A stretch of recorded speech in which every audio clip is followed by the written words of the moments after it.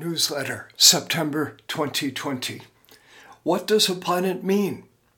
Here's how I am tempted to answer that seemingly legitimate question. Very, very little. Alone, a planet is really just an abstraction. Mercury, for one quick example, is related to our curiosity, and some degree of curiosity exists in more or less everyone, but obviously there are people who are driven by curiosity and people who barely feel it at all. More to the point, what exactly are you curious about? Show me an article about human migration patterns as reflected in ancestral genetics or 19th century sailing vessels, and I will devour it. Seeing those same articles, you might skip to a piece about how to improve your golf swing, while I would have to be paid handsomely even to read the first paragraph. Curiosity is clearly not a question of right or wrong. It's more like different strokes for different folks. We all have Mercury in our charts, and we can make a few general statements about its archetypal nature, but what does Mercury actually mean for an individual? Who knows, or rather, who knows unless we give that Mercury a set of distinct motivations and interests by placing it in a specific sign.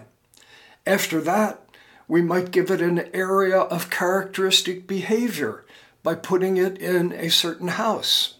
Then we could further wire that Mercury into the larger framework of the birth chart by studying the aspects that it makes. A planet in a specific sign and a specific house for actual human beings, that is the ultimate indivisible quantum unit of astrological meaning. A planet alone is only a broad idea, just about as human as a lecture on taxation algorithms. Even once we have a planet planted in such an elemental triad, there is still much that we cannot know about it. That is because the consciousness of the individual interacts decisively with the wide field of archetypal possibilities represented by that planet, sign, house combination.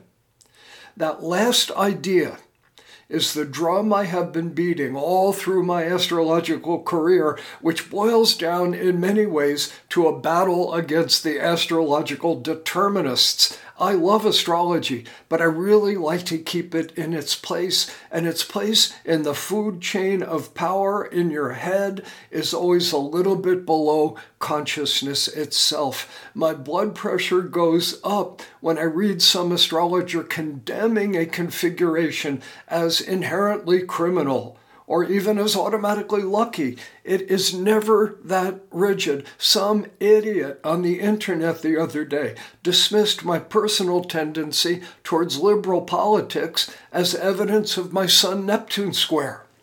Give me a break. Sarah Palin has a Sun-Neptune square. So did George W. Bush. Astrology is powerful, and it always leaves its mark. But it does not run our lives. We run our own lives in a kind of creative partnership with the planets. A couple of weeks ago, I finally got my box of copies of the Book of Air. The shipment had been delayed by the pandemic. Thumbing randomly through the pages, I came upon the opening of chapter 7. I realized it pretty well summarized everything I believe about astrology, and it did that in about 1,000 words using 3 concrete examples.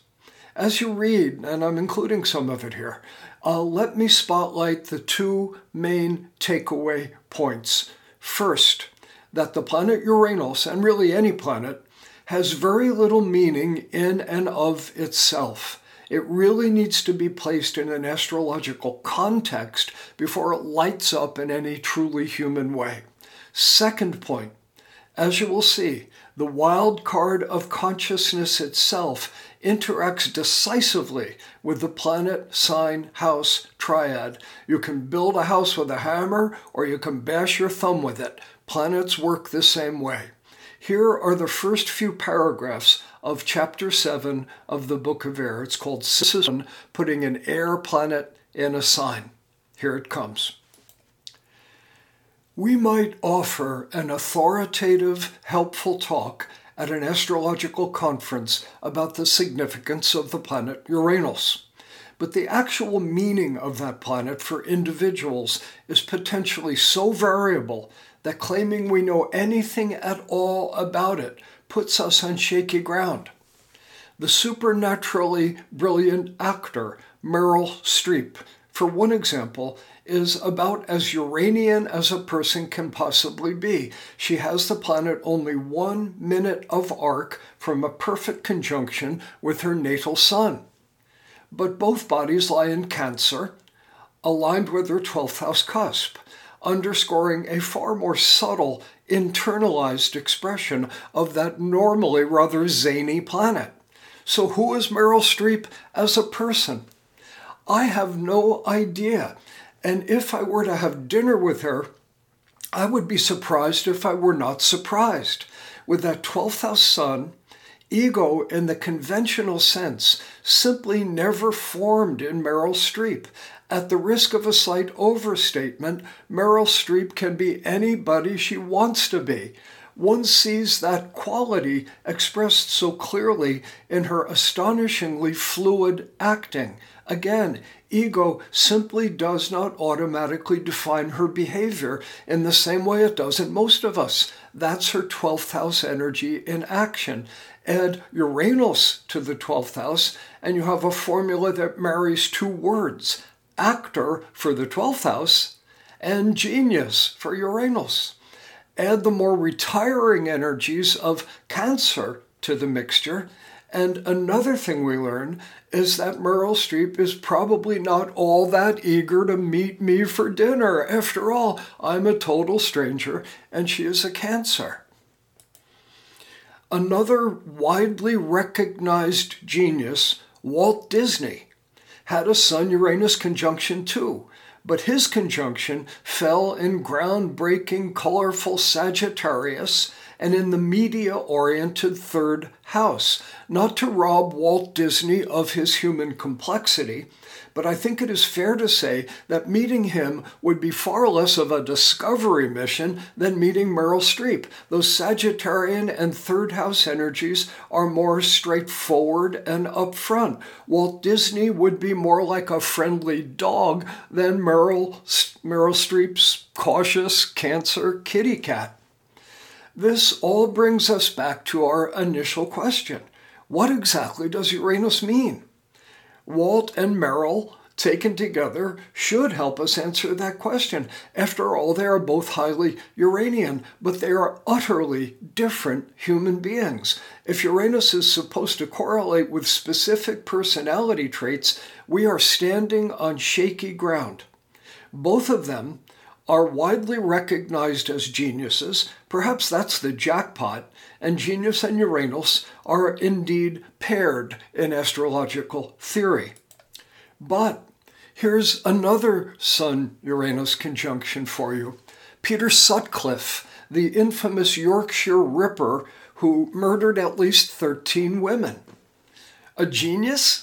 There's no way to make that case without bending over backwards. He was a pathological criminal, clearly. And criminal is actually another classic Uranian word. With a bow toward modern psychological perspectives, we might add that Peter Sutcliffe was alienated and very probably suffering from some kind of dissociative disorder. And that too is Uranian language. Sutcliffe's Sun-Uranus conjunction was in Gemini and in his 7th house. Forgetting his actual story and just reading the symbolism of his chart from an evolutionary perspective, we can say that his soul was seeking a diversity of experiences, that's Gemini, in the relationship category, that's the 7th house, and that these experiences had to unfold outside the context of consensual, conventional, socially approved reality, that's Uranus. Sometimes I get chills writing this stuff.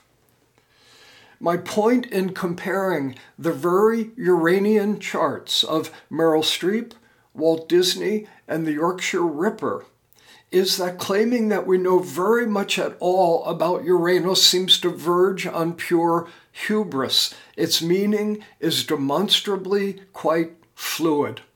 This is one of the reasons, by the way, that a scientifically convincing proof of astrology has been elusive. Our variables are simply too variable. Pinning anything down in a satisfying this means that kind of way has proven nearly impossible. Here is the heart of the matter, or really the twin hearts of the matter. The actual meaning of any planet is enormously impacted by the sign and house it occupies, as well as by the larger astrological context in which it finds itself. That's the first point, and it's purely technical. Here's the second one. An individual's level of response to a planet, the reality of human freedom in a nutshell, is also pivotal, and it is unpredictable via any internal astrological measurement. You cannot see how a person will use his or her freedom anywhere in the chart itself. Put Uranus on the sun in Cancer in the 12th house, and you get Meryl Streep. Or perhaps you might get a maudlin whiner with a string of arrests for driving under the influence of alcohol. There but for grace or wisdom goes Meryl Streep. Put Uranus on the sun in Sagittarius in the 3rd house and you get Walt Disney. Or a contrarian blowhard with a windy, self-righteous argument belittling anything you happen to say. There but for grace goes Walt Disney. Put Uranus on the sun in Gemini and the 7th house, and you get the Yorkshire Ripper. Or a fascinating, funny lover who is an excellent listener and who has boldly made a faithful commitment to someone born on the wrong side of the tracks, so to speak. Uranus, in other words, is only an abstraction. It is these triads of planet, sign, and house, flavored by an array of aspects that are actually the fundamental quantum units of astrological reality. That is how we experience the human face of the planets. It is those triads that we must learn to understand fluidly and flexibly if we are to give or receive helpful astrological counsel. And even with exactly the same planet at the center, these triads differ from each other profoundly. And then you throw consciousness into the mix. Well, thank you.